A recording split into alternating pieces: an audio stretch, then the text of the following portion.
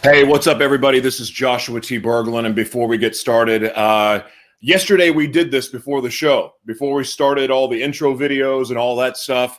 I read something that was sent to me. Today, I'm going to read something that was in my devotional. And just for the record, what I'm about to read was not scripted, was not planned, or anything like that. It's literally the date, today, January 22nd. And if you're watching on the replay or 3 years from now, this is the year 2021. So the timing of this, I don't know, because some of you are going to think it's suspect, but I'm going to read it anyway. God bless you guys. Thank you for being here. Divine protection. They remembered that God was their rock, that God Most High was their Redeemer. Psalm 78:35. There will be countless occasions in history when it seemed as if all was lost and all hope was gone. People and even nations were forced to admit defeat in an unequal battle against the superior numbers of the enemy. Even so, there have been even more cases in which deliverance came to people and nations in answers to their prayers. God has saved people and nations from obliteration, what a great word, in miraculous ways, and has enabled them to overcome dangers and transform humiliating defeat in glorious victory. These cases, both personal and historical, should serve as a constant reminder of the victorious omnipotence of God in all spheres of life. No circumstances are too small or too big for him, and no prayer will remain unheard or unanswered. This is the extent of God's unfathomable, another good word, love for his people and his world. Where you now go to meet a new, unknown year in which adverse circumstances may threaten to overwhelm you, or fear may make your heart tremble, remember that Christ has given his life for you. Turn to him and lay your fears at his feet, because only in him will you find deliverance for your distress. I don't know who needs that today. God bless you. Lord my God, you are my safe fortress to me, a shield against every calamity that threatens to befall me. You promised to be my keeper, who will not slumber or sleep. In this knowledge, I step into the unknown with confidence. In Jesus' name, amen. Thank you for being here. Let's get it started.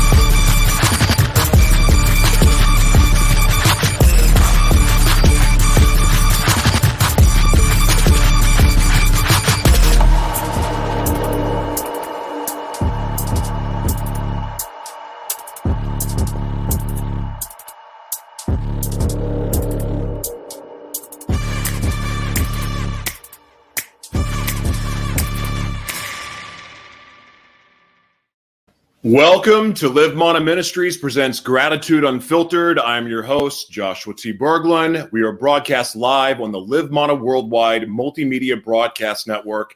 You can learn more at livemanaworldwide.org. And by the way, that is mana with one N. It doesn't mean bread.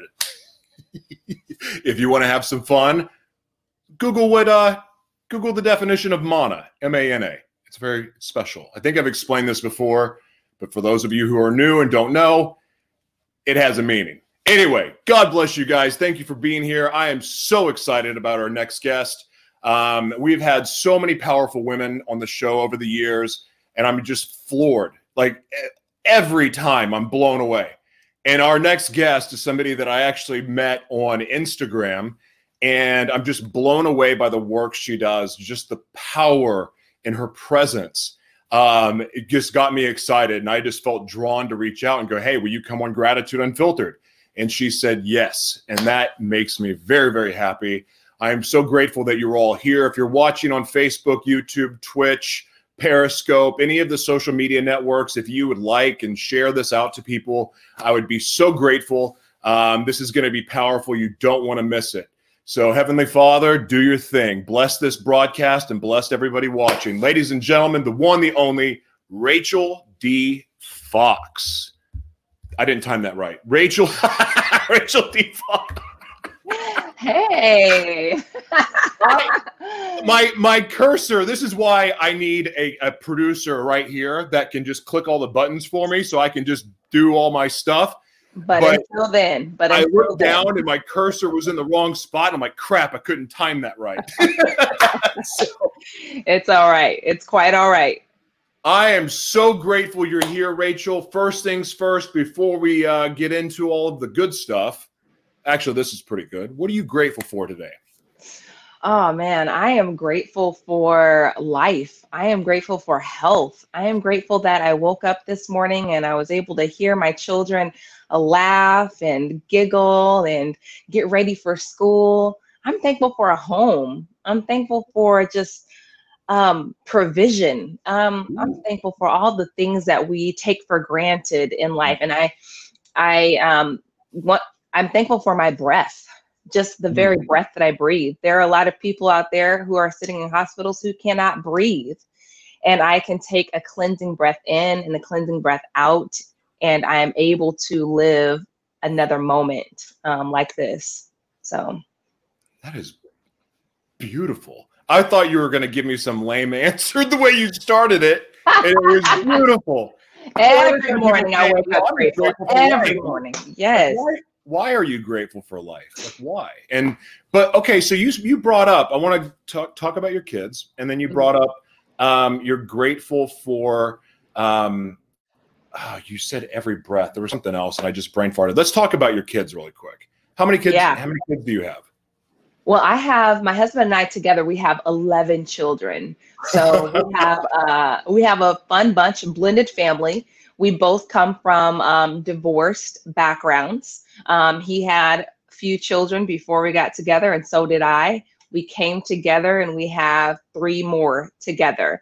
So we have 11 together. They range from 8 months old all the way to 23 years old. So we have twins that are in the United States Air Force.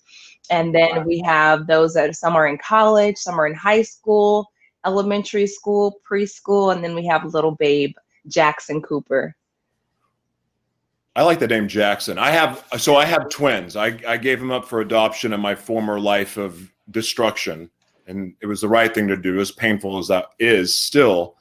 But Jackson was my son's name, and or is my son's name. I should say it that way because he is going to come back in my life one day. What has been like you? So that many children. What has been the biggest surprise to you about having that big of a family? Like, have you ever just like sit there and go, golly, and like just in awe or in shock? The biggest surprise to me is that we continue to have the capacity to love just like we would if we just had one child. Our love continues to grow and grow with each new life. And then another thing is that when I tell people I have 11 children, their minds go haywire. They're like, what? You have 11 kids? Yeah. But it doesn't feel like we have a lot of chaotic things going on. Now, it can get rowdy in this house, but not all 11 children live with us. We have 6 under this roof. And everybody works together. My older children are upstairs with the younger children right now. That's why you don't hear them. We work together. And if I took a step outside of myself, I would say, dang, how are you able to manage doing all of that? And God gives us grace to handle whatever it is that comes our way. So we're grateful and we're thankful to have as many children as He allowed us to have. That is absolutely beautiful. How has your COVID experience been? Like, what's your experience been through this it's been a year now, basically. What's your experience been? So we'll probably talk about this a little bit more, but one of my children has an autoimmune disease. It's a rare form of encephalitis that affects the brain. And it really was a pivotal point in my life when she got sick. So as you were talking about COVID, we actually have to take extra precautions to keep ourselves within a bubble. Now, we have 3 children that homeschool. My daughter, the one that I mentioned. We also have a 9-year-old daughter that's doing homeschooling right now. And then we have a 6-year-old who does homeschooling. We have a 15-year-old who does not want to be at home. Homeschooling does not work for him. So we send him to the high school that he goes to, but he stays masked up. He doesn't come within 6 feet of anybody. And when he comes home, we have a regimen where he goes downstairs, takes his clothes off, washes his hands before he comes upstairs to us. And we have been so blessed to not have had COVID enter this home.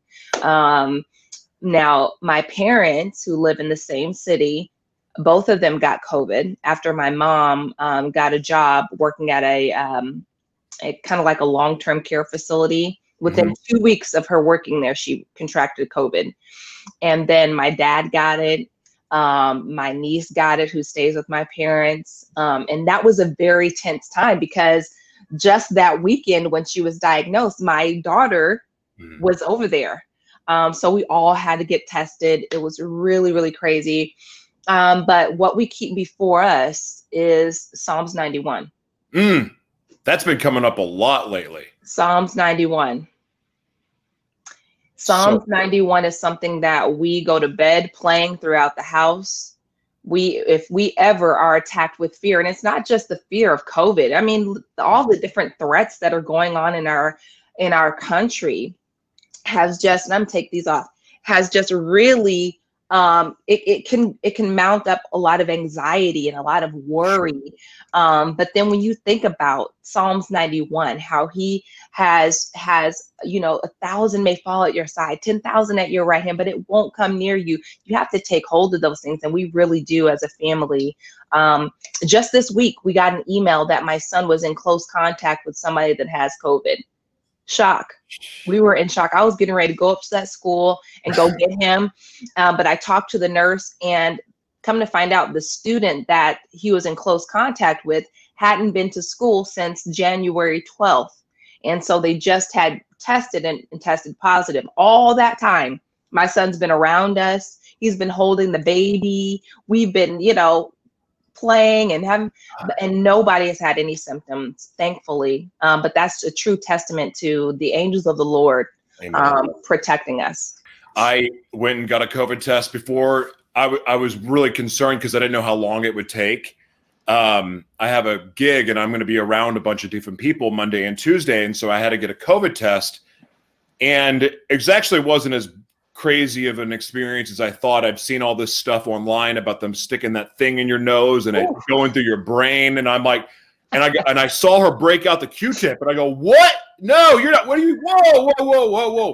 I saw a YouTube video about that. And you're going to puncture my blood-brain barrier and blah, blah.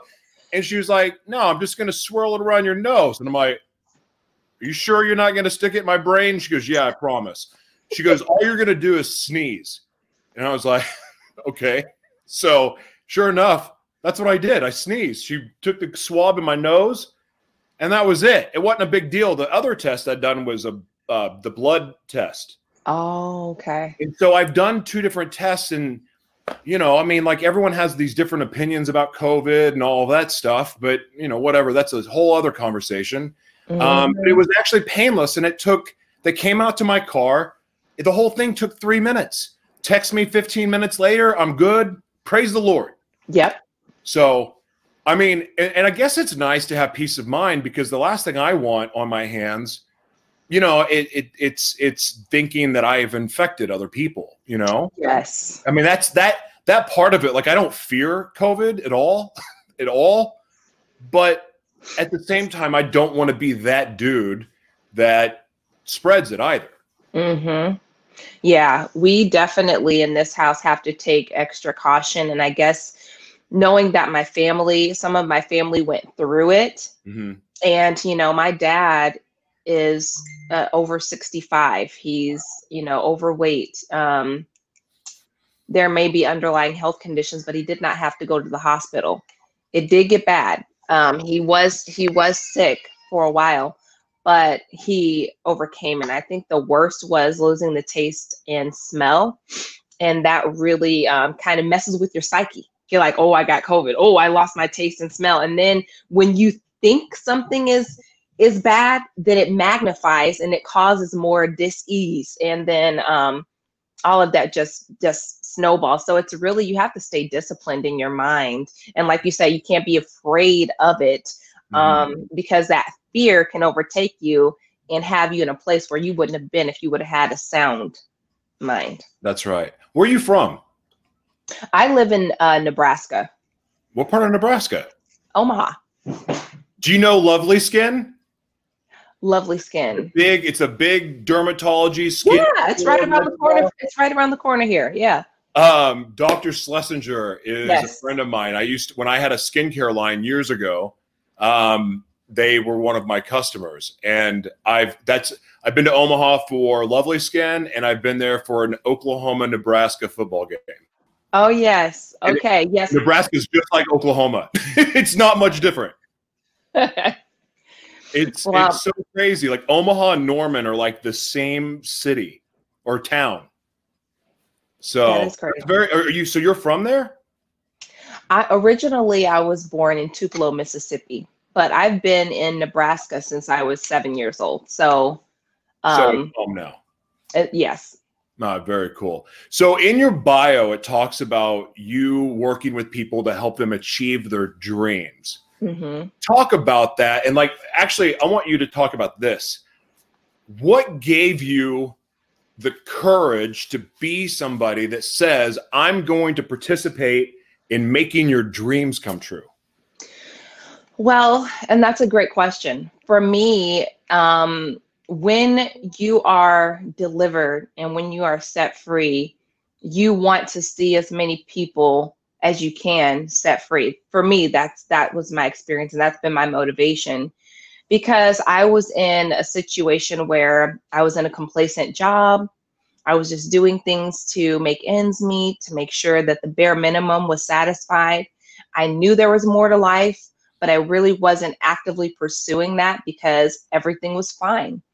And then all of a sudden, my life shifted when my daughter became ill out of nowhere. Wow. I mean, she was perfectly fine, bouncing, bubbly, dancing around. And then all of a sudden, in a weekend, that changed. We were in the hospital. I didn't know that we would be there for months. She lost the ability to speak, walk, write. She didn't recognize us. The doctors were acting as if they didn't know what was going on. It took them 4 months to formally diagnose her. And so I had a really pivotal moment, a critical moment in my life where I said, I need to do something, because life is fragile, life is short. And I took the leap into entrepreneurship, into going for my dreams, because in an instant that could be taken away. And what type of a life will it be if I know that God came for me to have an abundant life and I didn't go for it? God. I know that there's something waiting for me on the other side, but I allowed complacency to settle in and I didn't go for it. So helping people to uncover, first of all, to know that they're worthy of every dream that God has placed inside of them. And then two, to get them unstuck and unblocked into realizing what it is that is their true purpose. I know that talking to people and encouraging people sets my soul on fire. It gives me that good, empty feeling when I know that I've poured myself into someone else and they're going to go forward, and because they heard my testimony, they too can go after their dreams with reckless abandon. That is really what motivates me to see to it that other people realize their dreams as well. And it doesn't have to end in entrepreneurship. Maybe it is to get that promotion. Maybe it is to do something completely different than what I'm doing. That's not the point. The point is, if you're stuck, if you have a dream, I want to help you realize that. What is your testimony? And that, first of all, that's amazing. But what is your testimony? I have so many testimonies. What was the pivotal? Okay. What was the moment of surrender for you? The moment of surrender for me was when I had prayed every prayer. I had sung every song. And I would tell you, I'm a preacher's child. My dad is a pastor. My mom is a pastor. Grew up in the church, been saved since I was 6 years old. And none of that mattered when my daughter got sick. None of it mattered. I kept praying and asking God to heal her. I went before God. I busted out all the oil. I read every scripture. I prayed every prayer. And it was one moment when I was driving home from a church service. It was a 6 a.m. prayer, and I was praying over my daughter, and she was really bad. And I was driving home, and I was face full of tears, no joke. And I was like, God, I can't do this anymore. I cannot do this anymore. You're going to have to take it, because I can't do it anymore. I was pregnant at the time with my son Jace, and I just had it. None of the things that people told me would work were working. And it was in that moment. It was in that moment where I just said, you know what? I give up. Then, I'm not even joking, it was not even 24 hours later that my daughter the next day started just showing little glimpses of turning around. She said waffle. And I'm telling you, I would pray for her to say anything. Waffles, and I held on to that. Waffle is great, right? But that was a pivotal time for me, a pivotal moment for me. And being able to fully surrender and know that regardless, even if it never got any better, I knew that I had nothing else to give. Knowing that you can't fix it, that you really truly have to give it over, is the thing that just shifted in me. And I just hit the ground running, I'm telling you. That's cool. That's really cool. What was it like growing up as not just a preacher's kid, but you have preachers in your like mom and dad are preachers. What was that like? It was different. It was interesting. I didn't know any different because I was born in it. I was born into the Baptist home. We were the quote unquote first family in Arkansas. My dad pastored a Baptist church there, and it had all the stuff that you can imagine: the big poofy dresses, hair in pigtails, sitting on the front row next to mom, who was the first lady. I thought we were like completely rich. I thought we were like the Huxtables because, and you couldn't tell me anything different. We had a plum tree in our yard. We had an Oldsmobile. I mean, we were living that life. And I remember my dad was like my hero. He still is. I was a straight up daddy's girl. Anything he said, I just soaked it up, and you couldn't tell me anything different. He had these robes, and I thought they were like superhero capes. He would talk about Jesus dying on the cross, and I was just so emotional. I remember when I was sitting on the mourner's bench. I don't know if you've ever heard of what that is. Yeah. But in the South, there's a bench that you sit on if you're not saved, okay? And you have to sit there until you give your heart to the Lord. And I sat on the bench. I was fine. I didn't care. I just sat on it. And I remember him preaching. And I remember just seeing the face of Jesus dying for my sins. And I'm like, how could somebody who doesn't even know me love me that much and could die for me? And I just started to weep and weep and weep. And I took my father's hand when he gave said the doors of the church are open. I just took my father's hand, and I wanted that salvation. And I remember it, and I got baptized that same day, and it was just, I'll never forget it. I know I was saved. Yeah. I know it. So for me, growing up in that type of household, it was good. It was definitely good for me to have that foundation. Sure. What was difficult was discerning the voice of God from the voice of my parents. Growing up, when you do things that your parents wouldn't like you to do, and for me, I'm a challenger. If you tell me something that you say that God said it and I don't see it in the Bible, I'm going to challenge you hand and foot. Even if my dad said it, I would be like, God said that? Hold on. You know, that's me. And so when I grew up and into that, we would butt heads because I would be like, there's no way God feels that way about me. There's no way God would be that disappointed in me. Yeah, I'm going through some things, but there's no way, you know, and we had a lot of religiosity without the relationship.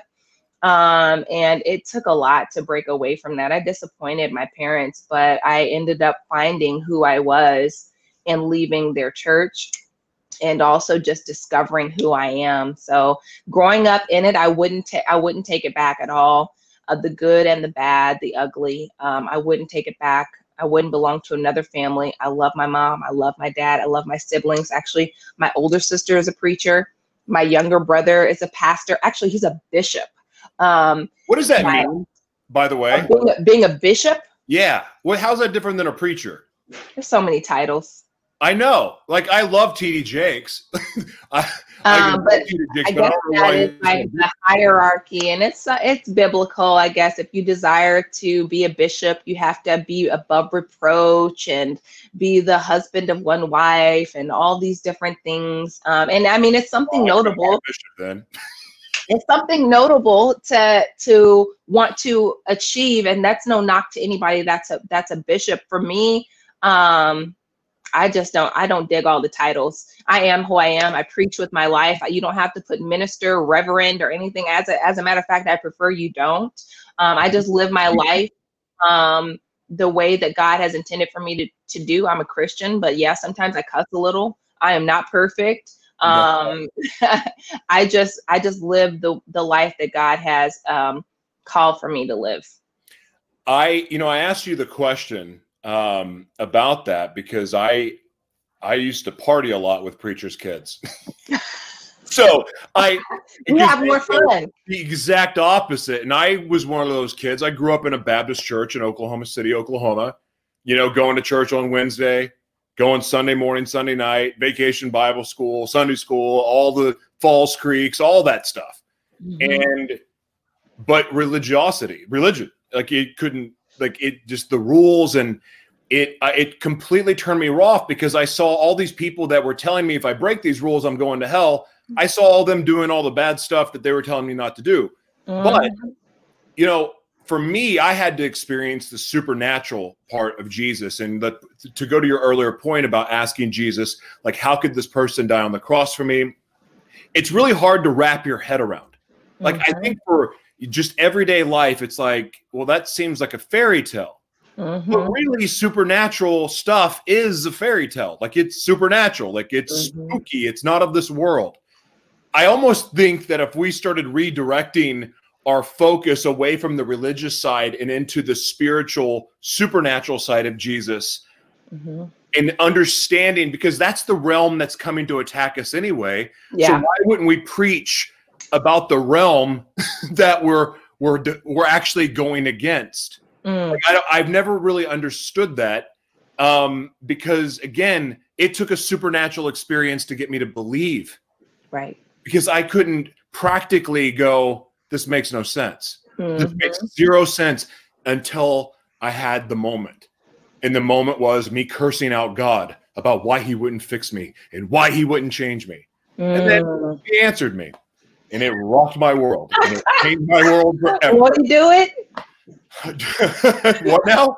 I said, won't he do it? I got to learn how that expression works. I've heard it, and I haven't got it down yet. So that's it. I love it. It's in that moment. Won't he do it? Won't he do it? Okay. Do it? Yes. We get that down. Anyway. But then, and the cool thing about that is that I remember when I was trying to do the religious side of getting saved, raising my hand and I'm going to change and all that stuff. None of it really inspired me to actually change or do the work to change. It took a supernatural experience that I couldn't deny, because I know when I was in the religious side of myself or trying to be religious, I denied God all the time because I wanted to fit in and be cool. And now that seems ludicrous, but that was the truth. That was me growing up. Right. So Well, and also to your point with that, growing up in a household where you have to be the first person at the church, the last one to leave. Your family has to hold up this type of persona. Actually had an idea for a book called Now Shut the F Up and Let's Go to Church. Amen. because what the whole notion of it is, we do all this stuff behind the scenes, and then we put on all these masks, all these fronts to present that we are all put together when really we're not. And then when we feel like nobody's watching, we come undone again, back to our regular selves, when it should be the exact opposite. We should come to church undone. Amen. We should come to church unmade. And that was a thing that really tripped me up, is that we're doing all these things to present a certain way, but this is not the Jesus that I'm coming to know. And I did all the partying and all that stuff, and I felt so condemned and so bad because I wanted to sing in the nightclubs and I wanted to hang out. And I think when you're a preacher's kid, it's not accepted that you would have, a carnal life. How could you do that? And you're a preacher's kid. How could you do that? I mean, that's what some of the greatest church leaders have come up under. How can you be a pastor and you have these thoughts? How can you be a pastor and you've fallen short? And to a certain degree, if you are in that category, then you're held up to a higher esteem. And I think that is the thing, where the stigma, where preachers' kids get the bad rap, because we're supposed to be good. Yeah. Right? Well, it's a horrible, I mean, I hate stigmas in general, but part of the reason, you don't know really anything about me, but this show was born out of a month-long meth binge. I mean, after giving my life to the Lord, like I hadn't, look, just because you give your life to Jesus doesn't mean everything's fixed like that. There's work to do. There's renewing of your mind. The renewing of your mind doesn't happen overnight. And anyone who says that, you're just lying. You're lying and deceiving everyone. Yeah. It's a process. Like just to retrain your neural pathways over one thing could take months. Oh yeah. And it's a focused effort. So, I mean, like I come on here and I, kind of jokingly say I'm a shock jock evangelist, because I'm very bold about what I talk about, but I talk about my sin and my struggle in real time, not to glorify it, but just to go, I need to put light on it, because I'm so used to hiding my deviant behavior. Like my double life had a double life, if you can imagine. And like, I'm used to hiding. I know how to hide. I know how to put on that face and everything's okay. I learned that at a really early age. And I knew how to wear all the mask. And I had to take it off, because I knew God was telling me that I want you to share your testimony. I want you to talk about what I've done for you, but I also want you to talk about the journey and the struggle in real time, to show other people, to give other people permission to be themselves and to know it's okay. No, sin's not good. You should repent. But if you mess up, just repent and move on. That's right. Like, and if you surrender it to me, if you give it to me, then I will use it for good. And God has proved this to me since that day. He has proved it to me powerfully, like 5 or 6 times in the last 2 years, of like really powerful moments where it was a pivotal moment that if I would have got captured and lost in my shame, I would have gone back to my old life like that. The devil would have used that shame to beat me over the head with it nonstop until I completely gave in and went back. Yeah. But thank God, thank God for God. And that's thank right. God for his promises. And thank Jesus for, the forgiving nature, the act that he did that forgave us of our sins, so we don't have to be weighed down by it anymore. That's right. That's right. We don't have to be a slave to it. And I think the condemnation comes with other people who really haven't accepted the freedom that we have in Jesus Christ.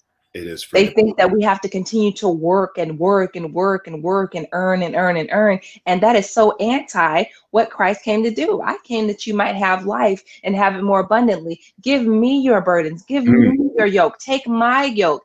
I mean, all of these things that Jesus came to undo, we continue to seek to do things to just be loved by him, to be accepted by him, to know that there is nothing that I can do to separate his love from me.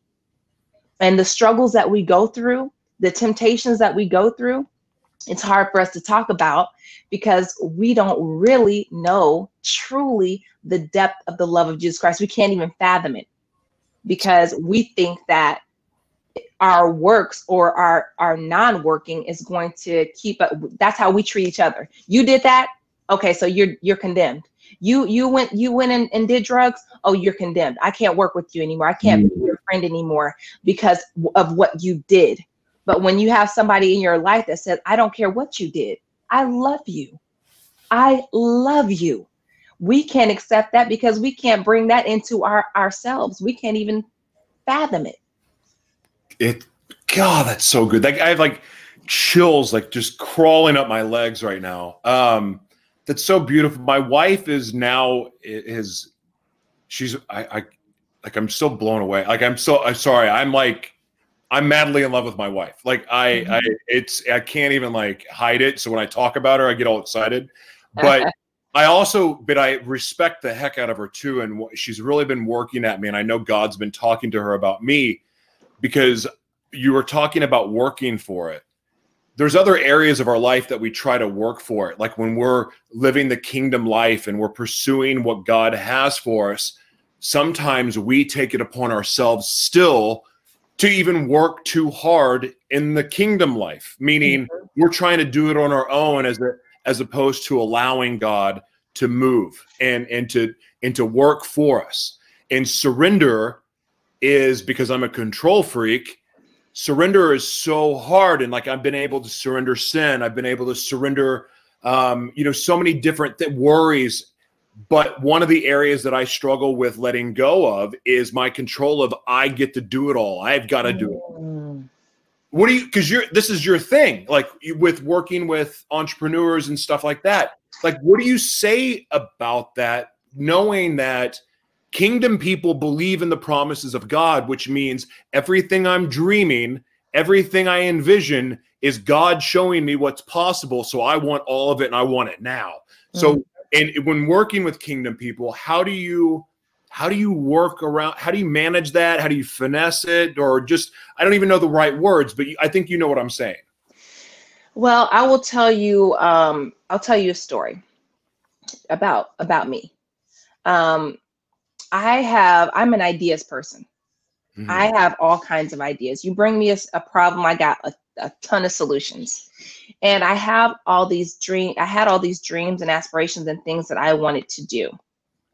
And of course I felt like they were God breathed, because why would you give me this dream if it didn't come from you?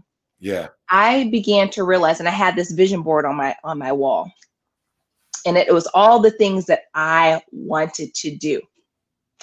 I wanted to be a world-renowned speaker, a best-selling author, and I had all the affirmations that go along with it. I want all these things. But at the end of 2020, beginning of 2021, I had this overwhelming feeling of taking that vision board down, take everything off of it. Wow. And I was like, why? I have these things, like I want to be in the best shape of my life. I am a minister. I have all these different things on here. And you know what verse that I kept being drawn to? It was like magnetized. Seek first my kingdom and my righteousness, and all these things will be added to you. And when I have somebody that wants to aspire to be all these different things, and they have a relationship with Jesus Christ, I challenge them in a way where I tell them about me. I made my vision board about me, but I did not make it about God in me. And I also talked to my father a few weeks back, and I was telling him that to put God first means that you need to get alone with him. And how do you do that? By taking time to yourself to hear what he's saying to you. And that might mean to people putting yourself first, but in doing that, you are intently listening to God. When you have all these different things, social media, TV, magazines, all these messaging telling you to be selfish, and that still small voice is saying, I need some time with you because I have these things I want to show you. When I took all those things off my vision board, God began to have me to put different things back up on the board that were redefining the vision that he has for me. Instead of, I want to be a best-selling author, it says, I am an incredible writer. You know, instead of, I'm in the best shape of my life, I appreciate my body. Wow. And so it stopped being self-centered and God-centered, because God lives in me and his spirit lives in me. And if his spirit lives in me, I need to take that time, put everything else away, and actually hear what the spirit is saying. You can't hear it if you don't take time for yourself to know yourself. And he will show you when you get all of the outside interferences away. See, we think we have to put a picture of a perfect body. We have to put a picture of a perfect house. We have to put a whole bunch of money up on our vision board. But what he's really telling you, get alone with me, and I will show you things that you do not know. I'm taking a pause because literally my whole body, like, I don't even know what it's doing right now, but that hit me really hard. That spoke to me in the most clear way of understanding the kingdom of God that I've ever heard in my life. Thank you, Lord. Wow. I don't know. Everyone watching or listening, I did that. I've never heard that explained that way before. That just blew my mind. Wow. I'll also tell you a thing about surrender. I have a son who is 17 years old, and he hasn't had, just to be in all transparency, things just hadn't been working out for him here at home. We sent him to a place where he could like learn a trade and things like that, because school just wasn't working out for him. And I found myself trying to be the solution to every problem he had. If this wasn't working, I had a Band-Aid for it. If this wasn't working, I'd advocate for him. If it wasn't working here, let me open up this door for him. And I really kind of balked at the notion of surrendering it all to God, even though I had done that before. I'm like, how do you just give it over to God? Do you put your bills on the altar and leave it there, and then don't worry if your lights get cut off? You know, I was just kind of being flippant with it. Mm-hmm. But then my inner being, the Holy Spirit, was like, yeah, you do just let it go. I was worried about my son. I was worried about his mental health. I was worried about what his future would be like. But then I wrote all of that out, and I said, I'm going to let it go. It's almost like when you're trying to swim so hard and you're trying not to drown, the harder you fight, the lower you sink. Mm-hmm. But when you let go, you end up floating to the top. So I had to let go and say, whether my son face plants, he belongs to God. And by me saying that and actually really relinquishing that and saying, okay, I'm letting this go now. Yeah. The doors started opening up. Things just started falling into place. He had to be homeschooled for a while because of COVID, and the center that he was at was closed for so long. But at the moment where I was getting frustrated, he was getting frustrated, people were getting frustrated, and I said, No matter what, I'm letting this go. The next day, hey, we'd like to let you know the center is opening back up. We fight so hard to hold on to stuff, but when we understand that he is the how, all we have to bring to him is the what. Look, God, I have all these ideas, and it's not up to us to figure out how it's going to come to pass. We have to bring our ideas, our dreams, our hopes to him.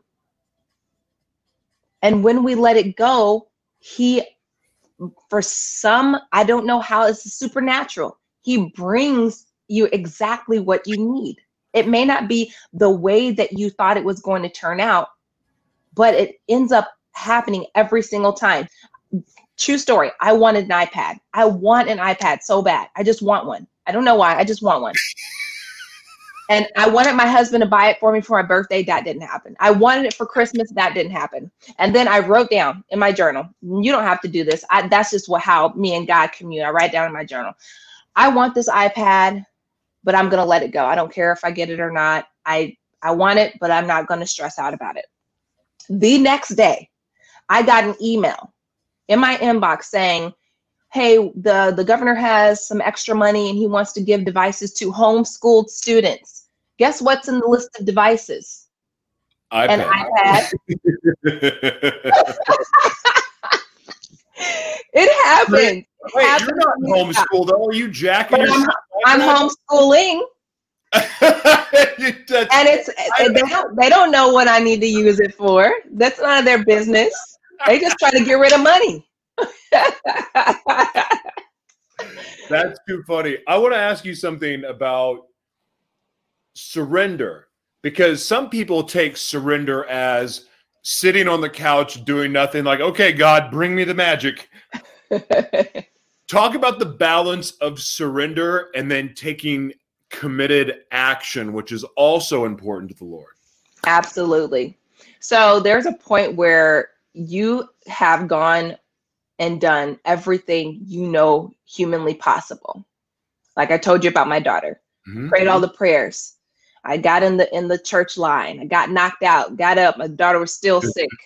I did my due diligence. I researched everything. I told the doctors, you got to check this, you got to check that. She had all the infusions, all the different things that needed to happen happened. And she was still sick. That is the part of surrender.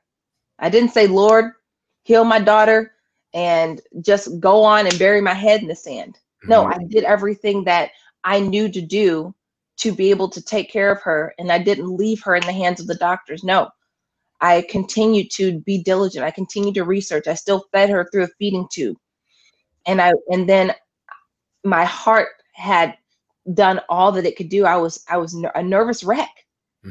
It's the fight or flight syndrome. I wanted to run away from her, honestly, because I was afraid. But it was the moment where my heart said, God, you have got to do this. And I still did the things. I still got up. I still changed her diaper. I still fed her. I still did all those things. And it didn't happen instantaneously. She started with waffle. Then she started writing. Then she started walking. Then she was able to go back to school. But that moment of surrender came when I knew all that I could do. There's a song that says, after you've done all you can, stand. And that is exactly what it is. When you've exhausted all of your things, when you look at your bank account and you know for sure there is no way you can pay this bill and keep a positive bank account, when you have knocked on every door, when you have submitted your play, when you have submitted your manuscript, when you've applied for the jobs, when you have done your part, then you say, okay, God, I'm not going to worry about it anymore. I sent that application off. I'm not going to worry about it. It's in your hands. If it's for me, I know it will come back to me. And when you say I can give that over, then the miraculous happens. That's the balance. I'm experiencing something really interesting. Like I'm not trying to make this about me right now. I'm really not. But like when you speak, there's like life being pumped into my spirit. Like I can feel it. And it's making me emotional. Like I'm wanting to cry right now. And I know it's a Holy Spirit thing, but I'm feeling it in a different way. And I don't know how to explain it, but I feel like when you're talking, it's going in the chest, but in a good way, not in an annoying way. Yeah. Wow. I don't know. Is anyone else feeling this? Because I am, because I think she's speaking life. Or maybe this is what I need to hear because this is what I've been struggling with in the control because I want it now. Like I've been fighting for a long time and I do surrender, but then I try to take back control of something else that I think I'm wrestling with, which I was just talking about before. And now like this is just what I needed to hear. So I mean, I'm sure the audience is loving this, and from the comments I can see they're loving it and digging it and all that stuff. But like, I feel like you're just talking to me right now.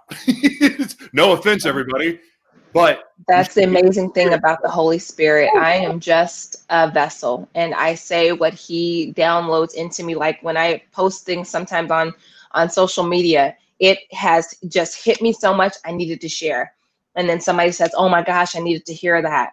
And that blesses me so much because that lets me know I have that direct line of communication and that I'm in sync with the spirit that's in me. And if for nothing else, if this was all about to send you a message, then I know that I've done my part. Man, you're awesome.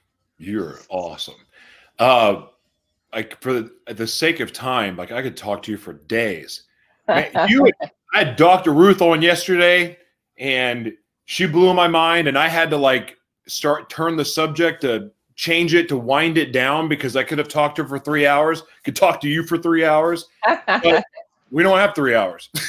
So, I mean, I guess I could, but for the sake of time, like, what is it that you're working on that you would love to promote, that you want people to know about? And then, after the interview, I showed you kind of what we do, and, I'll make sure everything is put in that media kit for people to be able to find. But can you announce it and just talk about what, how people can find you if they want to work with you, what they need to do?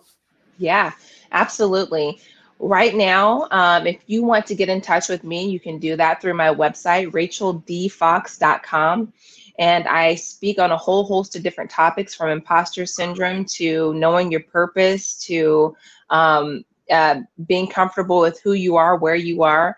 And I also offer coaching. So if you are looking to start a business, if you need to get unstuck, I can help you. I can walk you through that.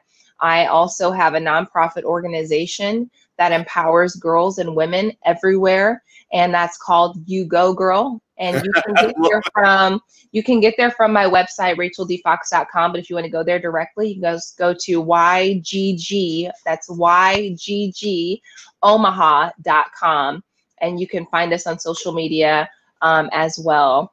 And lastly, I also have a web design business. I'm a woman in technology. When I stepped out in 2017, after my daughter got sick, I launched a business called Catapult Consulting Solutions, and God spoke to me to start a web design business, and I've done that, and I'm still doing that today. So you can reach me if there is a need that you have, and I can't meet that need.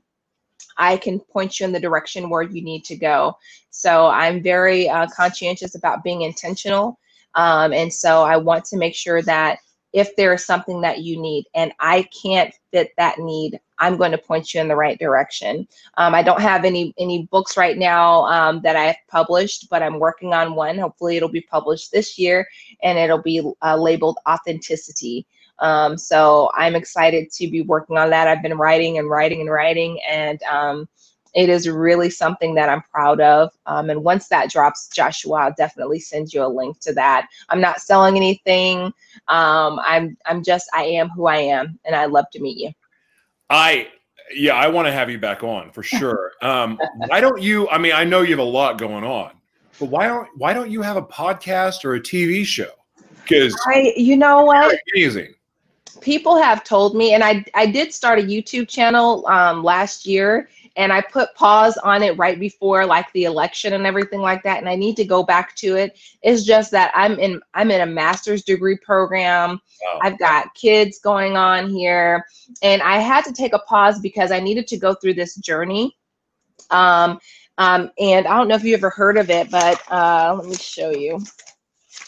It's called The Artist's Way. Oh, cool. You should pick it up. And basically what I was finding myself doing was saying and doing a lot of things out of habit or out of what I thought people would have expected of me. And I needed to peel back more layers of myself. That's good. So this is really something that I have stuck to, and I'm almost done. I'm almost at my 12 weeks, but then I'll start to do my podcasting and go back through and do more YouTube videos. And I'm glad that you said that. That's confirmation that I need to pick that back up. So I've been doing a little bit of more soul searching, and God is just revealing more and more of himself to me. And when I'm done, I will have more to share. Well, and if you on the podcast TV front, when you're ready to have that conversation, reach out to me, because I would love to help support you in creating that. Yes. I would love to do that. And also for your nonprofit. I don't know, what age group are you working with on the nonprofit? Well, our target audience when we first started was middle school, high school, early college age girls, but we have women that we serve as well. Right now we've had to go 100% digital, and we offer different things like coding clubs, getting girls involved with technology, because I'm a woman in technology and there's not enough of us there. But we also have book clubs. We have empowerment workshops that we're getting ready to start doing. And in March, we're going to host a virtual Women's Day March. So we're excited about that. You can look us up on Omaha Women's Day March. We're going to have speakers, all kinds of things that girls and women everywhere can take advantage of. And it's just all about making sure that girls and women know they have the power within them to utilize their voice to effectively change what it is they want to see. So I have a youth ministry called Voices for the Voiceless. Our nonprofit is a nonprofit media organization. And so I would love to broadcast your march on our network. It'll go TV, podcast, everything. Okay. Just like this. And then also, if you ever want to organize a training for the women, maybe some of them have a ministry inside of them. Maybe some of them want to start a podcast or TV show. Maybe we could, collaborate sometime soon and I would love that. do a training, and we can teach them how to go from the very beginning to the idea phase to the distribution, and then being able to monetize it and all of that stuff in between that. So Yes. we teach all of it. And I'd love that. so, and a group training is even more fun because you get more people.